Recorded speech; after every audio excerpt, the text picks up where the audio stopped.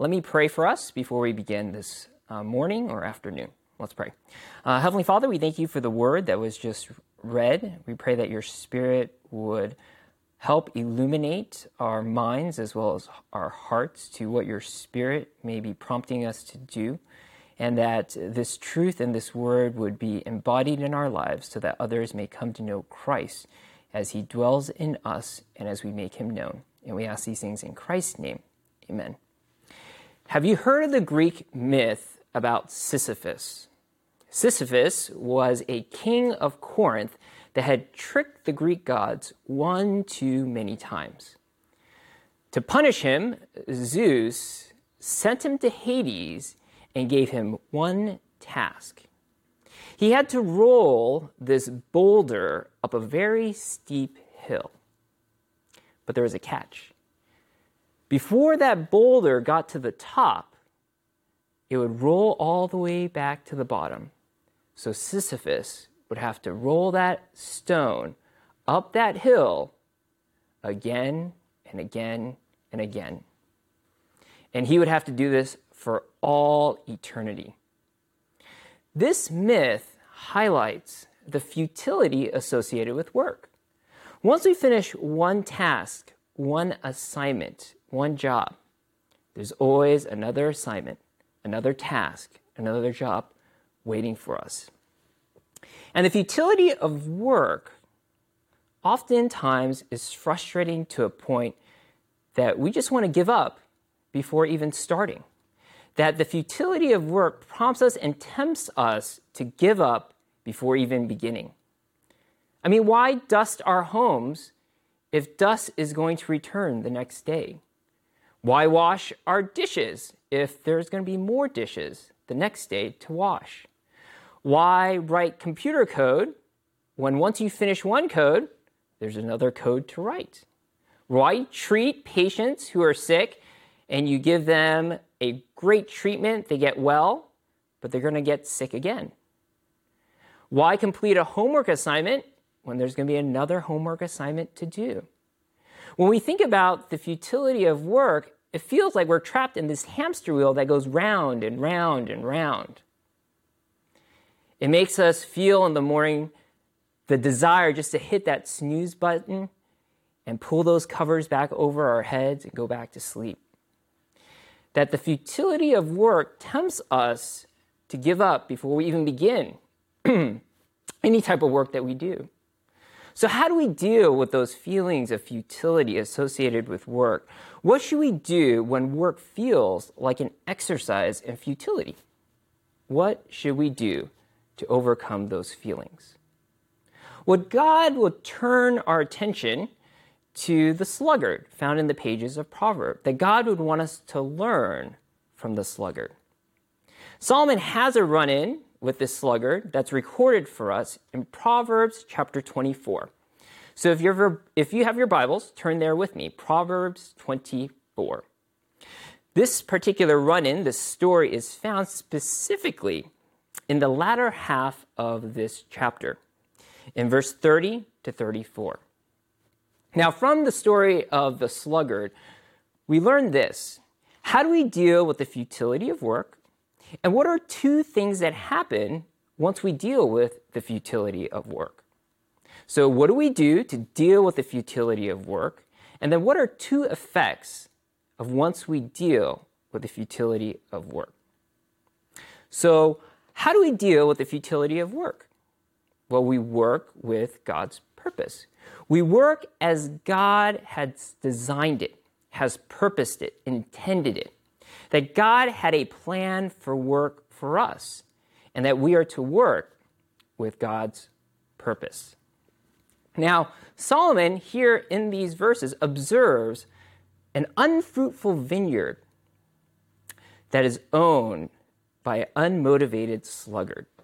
That there's this vineyard that's not producing grapes or fruit because the owner of it is a sluggard and is unmotivated. Look with me at these verses. Verse 30. It says this, I passed by the field of a sluggard, by the vineyard of a man lacking sense. And behold, it was all overgrown with thorns. The ground was covered with nettles, and its stone wall was broken down. Now, maybe Solomon had a day where he went out to Israel to observe the kingdom. And as he was walking down that beaten path, he could see the wheat fields of Malachi. He could see the fig orchards of Amos. He could see the cattle of Aaron roaming the fields. And then he would come upon a vineyard owned by Nabal. Now, Nabal didn't always own this vineyard. His father Noah owned it before him, but Noah had just recently passed away, and so Nabal inherited this vineyard. Now, before Noah died, he taught Nabal all the tricks of the trade that he needed to know to cultivate this vineyard. He taught Nabal how to cultivate the ground, to remove the weeds, know how to prune the vine so that it could bear more fruit, when to gather the fruit, when to crush it, how to vent it. And with every passing lesson, for Nabal, it just went in one ear and out the other. Solomon and everyone knew Nabal was a sluggard. Now, what does it mean to be a sluggard? Well, the word sluggard means slow.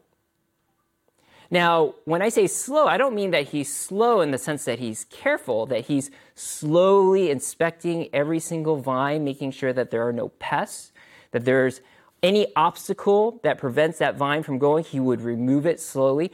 No. That's not what slow means when in reference to the sluggard. The sluggard is slow to get up in the morning. He is slow to get dressed. He's slow to go to the field because he is unmotivated to work.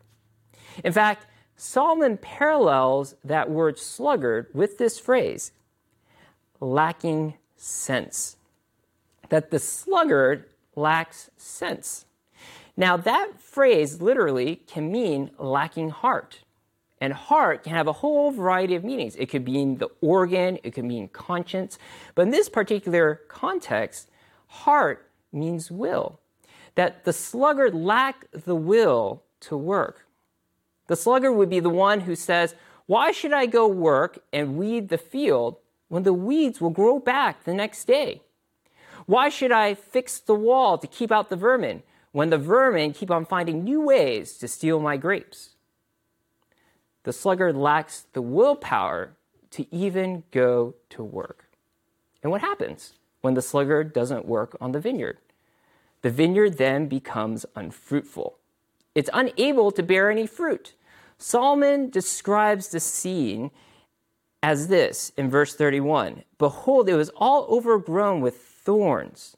The ground was covered with nettles.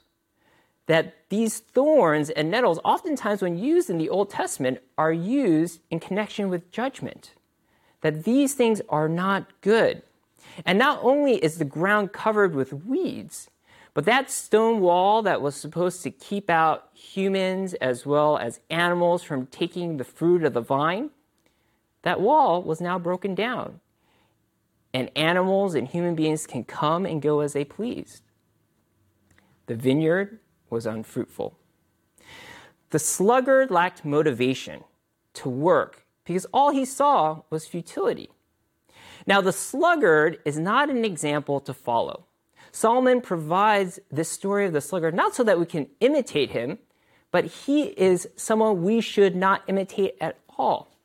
He is an example not to follow.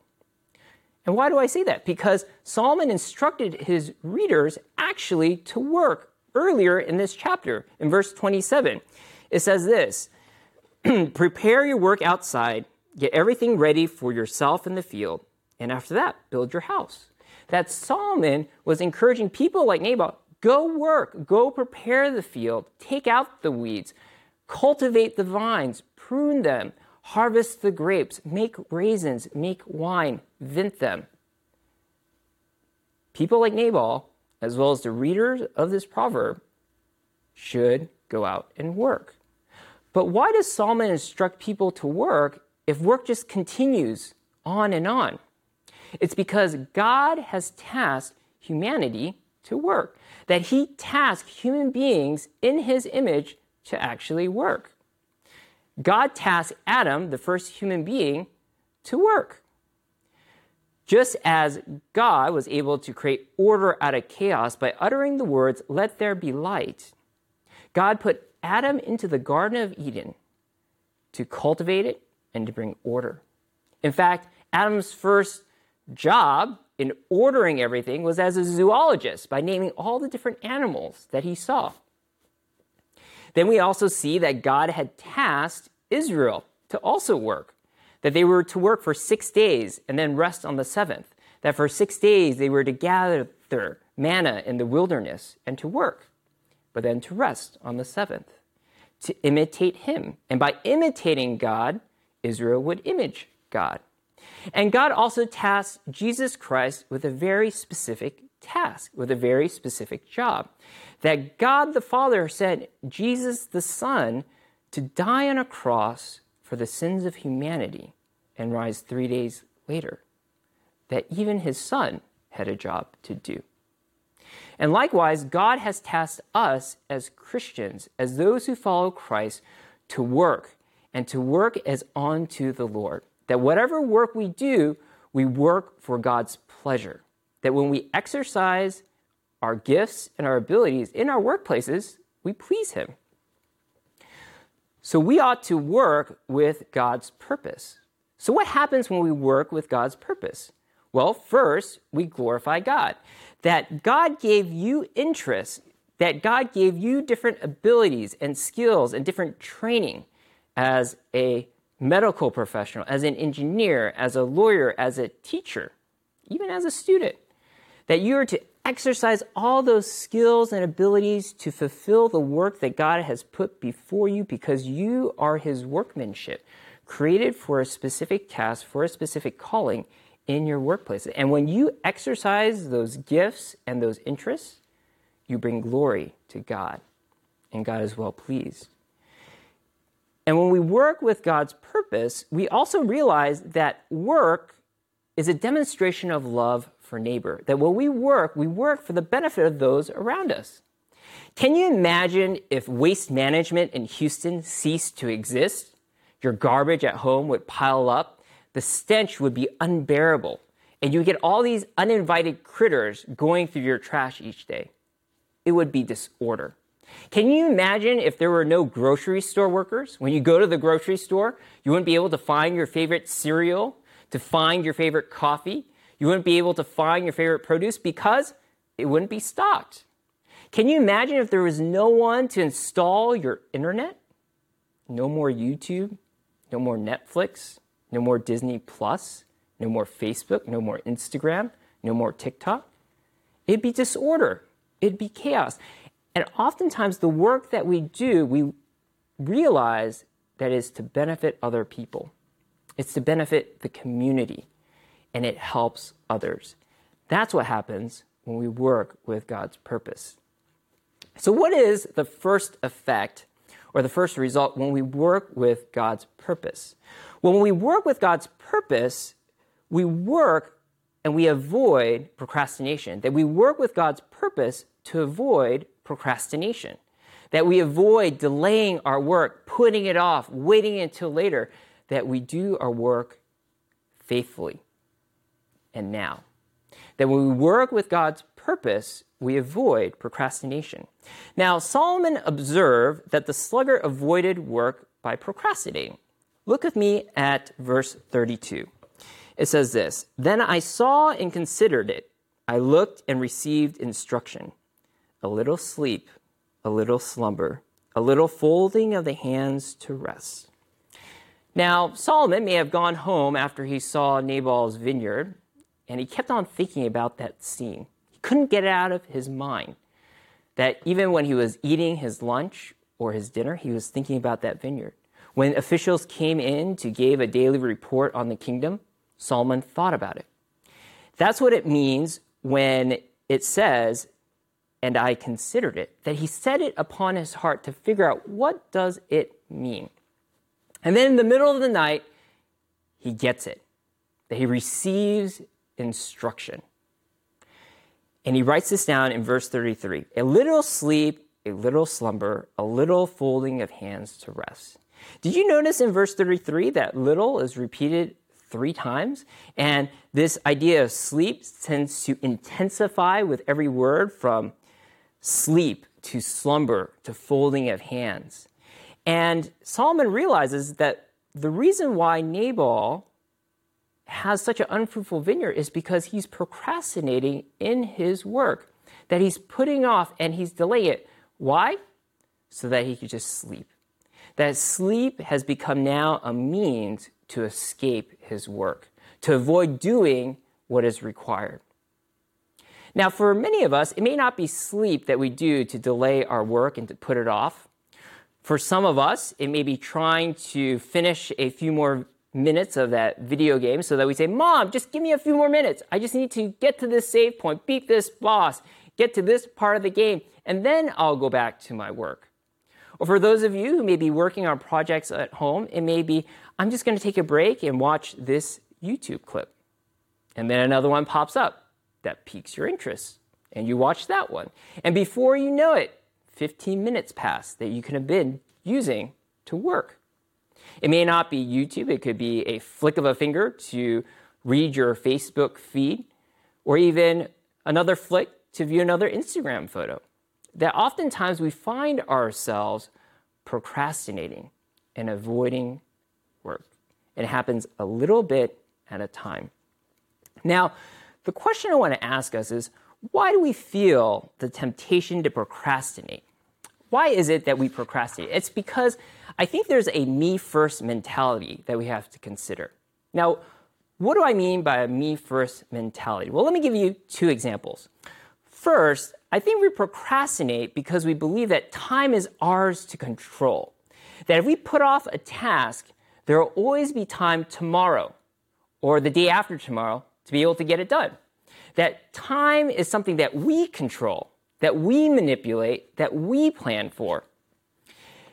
And I think we realize that when we think this way, it leads us into trouble.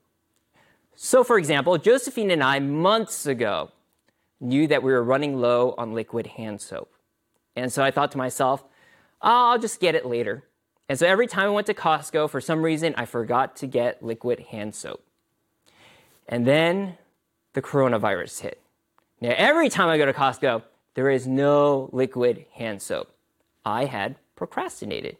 Now, before everyone sends me an email or text saying that they have liquid hand soap to provide for us, I want to reassure everyone that Josephine and I have been washing our hands regularly and that we have plenty of bar soap in our home that we use now instead of liquid hand soap.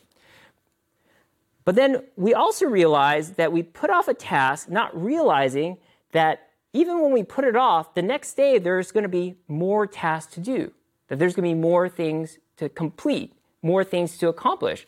That we put off one email, not realizing the next day we're going to get 20 more. We put off one homework assignment, not realizing the next day the teacher is going to assign another one. We finish one project and our manager puts another project on our desk. That we believe that we can control our circumstances as well as our time so that we can finish these tasks later.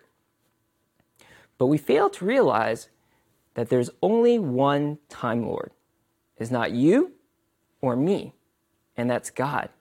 Only God is able to control time and to get what he needs to get done according to his timing and his planning. So we have to realize, as Jason preached a few weeks ago, that ultimately time is not in our control, that plans need to be held loosely, so we need to be faithful with the time that God has given us. So what's the second example of this me-first mentality? Well, I think the second example is this, that we procrastinate because we believe that our comfort trumps others, that we take care of ourselves first before we think about the tasks that actually care for others. Well, think about how sometimes we neglect washing the dishes because we think that, well, we can do it later, and what's more important is me getting through this show. I need to finish this new Netflix show, or I need to finish researching this new article that I've been so interested in reading, and that you put off the dishes, not realizing that someone may need a dish later. Or you may put off doing your part in a group assignment because you're busy finishing watching a video, or finishing reading a book, that you're putting off your part in that group assignment, not realizing that other group members are probably worried, when are you going to get that part done? Or there may be a coworker who's emailing you for help, and you're putting him off because last week when you emailed him and you needed his help, he didn't respond. So you're giving him a taste of his own medicine by putting him off, not realizing that this could also jeopardize the whole company. That we procrastinate and put things off because we believe that our comfort, our interests, trumps others. So what are we supposed to do with this temptation to procrastinate? Well, we need to resist it. And we resist the temptation to procrastinate by thinking about the gospel first. I mean, think about Jesus' daily faithfulness, that each day he accomplished and did what God assigned him to do. Even though there are always more people to heal, there's always more demons to exorcise, there's always more sermons to preach, more parables to tell, and yet every single day, Jesus accomplished what God intended him to do. And think about also how Jesus thought about others first, that he didn't think about himself. I mean, imagine at the Garden of Gethsemane that as he was about to go to the cross, that he said to the Lord, if he said to God the Father, I don't think these people are worth it. I don't think this is worth my time, my effort, and my strength. We would all be doomed. But instead, even though Jesus asked, is there another way? And there wasn't. He went willingly to the cross to die for our sins. He thought of others first. And so we also need to be faithful with the time that is given us by receiving each day as a gift, seeing it as a day and time that God has given us to steward. As Master Wu Gui says, the past is history. The future is a mystery. But today is a gift. That's why it's called the present. That we are to spend the time that God has given us to accomplish those tasks that God has assigned us. And that we are to see that our work is a service to others. That we see it as an opportunity to serve people around us. Whether it be washing those dishes so that someone can have a cup to make coffee or tea, or to be able to pour their cereal in a clean bowl.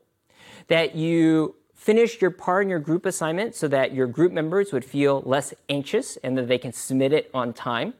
You answer that email from that difficult coworker because you see them as a person and you don't value them for their utility, and you entrust that judgment to God. That we see work as service, as a mean to serve others. Let's talk about the second effect of what it means to work with God's purpose. So we work with God's purpose to avoid procrastination, but we also work with God's purpose to avoid losing it all. That we work with God's purpose to avoid procrastination and losing it all. Now, what do I mean by losing it all? Well, let's look at what Solomon wrote. Well, Solomon observed that the sluggard would lose everything if he continued to avoid work. Look with me at verse 34. It says this, "And poverty will come upon you like a robber, and want like an armed man. That if Nabal did not improve and actually work on his vineyard, that vineyard would eventually be taken away, either by people, by vermin, by time, and by the earth." And Solomon describes this poverty will come on like a robber. Now, when we think about poverty, we think about people who have little. But the question is, why do they have little? Because the word here, poverty, does not refer to those who are poor because of situations outside of their control, such as natural disasters like flooding, or because there's an oppressive government that's taking advantage of the poor. The word poverty here refers to those who are impoverished because they do not want to work. Now, Solomon describes this poverty coming upon a person like a robber. Now, this word robber can be also translated or rendered the word vagrant, a drifter, a person who travels from place to place asking for things. And it's to highlight the suddenness by which poverty would come upon a person. And then Solomon describes want like an armed man, a person who would assault you. That want will hit you hard in the stomach when it comes.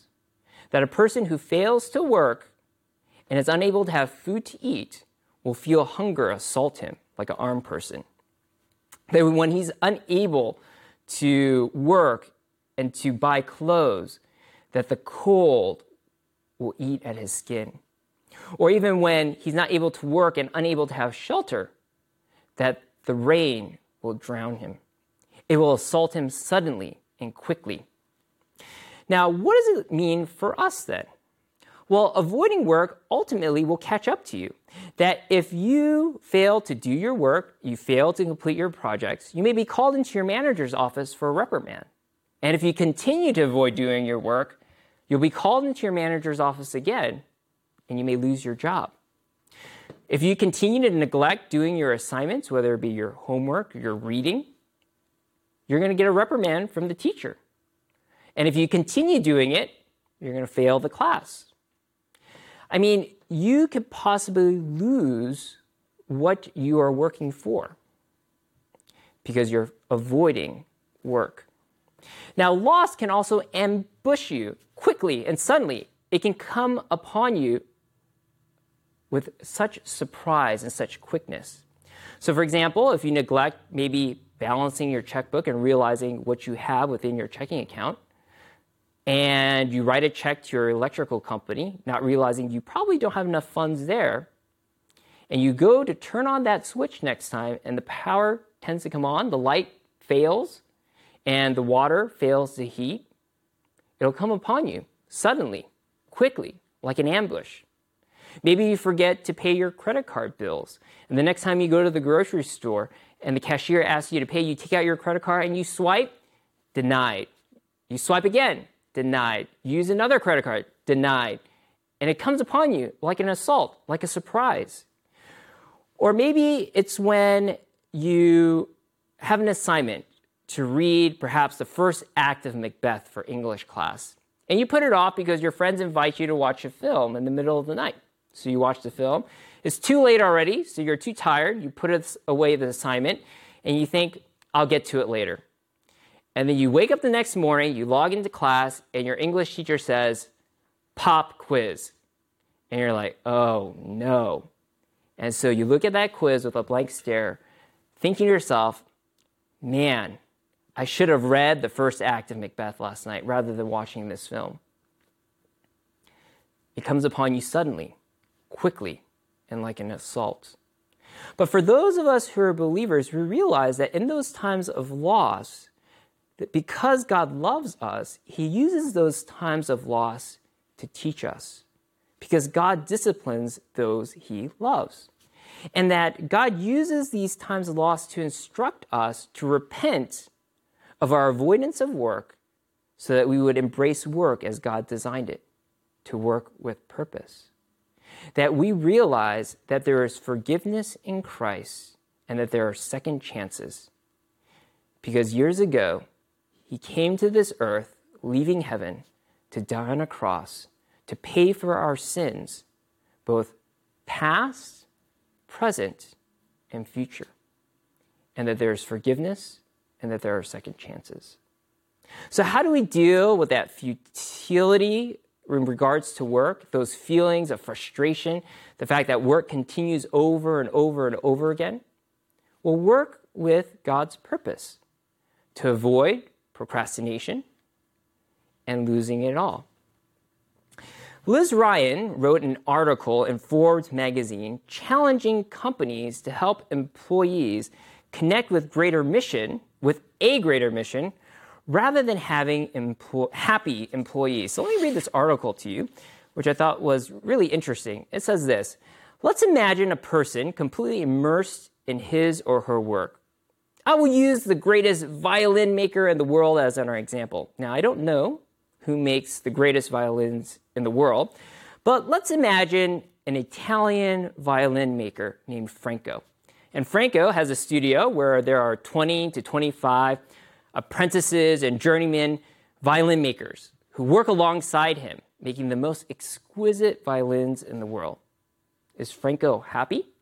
Well, he's alternately ecstatic, frustrated, transported, confused, exhausted, and lost in the zone.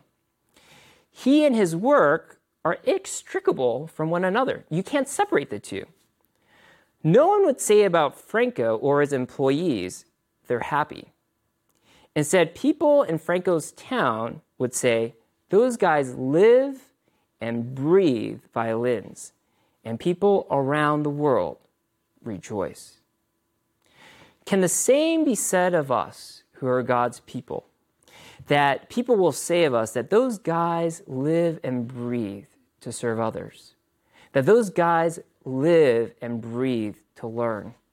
Those guys live and breathe to treat their patients. Those guys live and breathe to research and to learn new things to benefit others.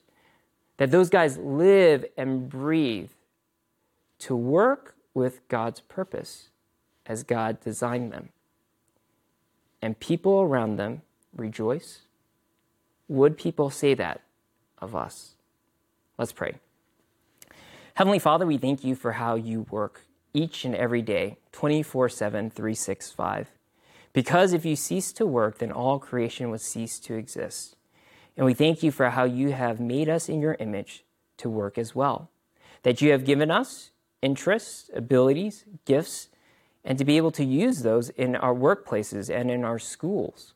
And we ask that your Spirit would help us to work with your purpose, that we would be able to overcome those few feelings of futility, of frustration when it comes to our work, and that we would carry it out to avoid procrastination as well as losing it all, and that we would do all these things to the glory and honor of our God and for the benefit of our neighbor. And we ask these things in Christ's name. Amen.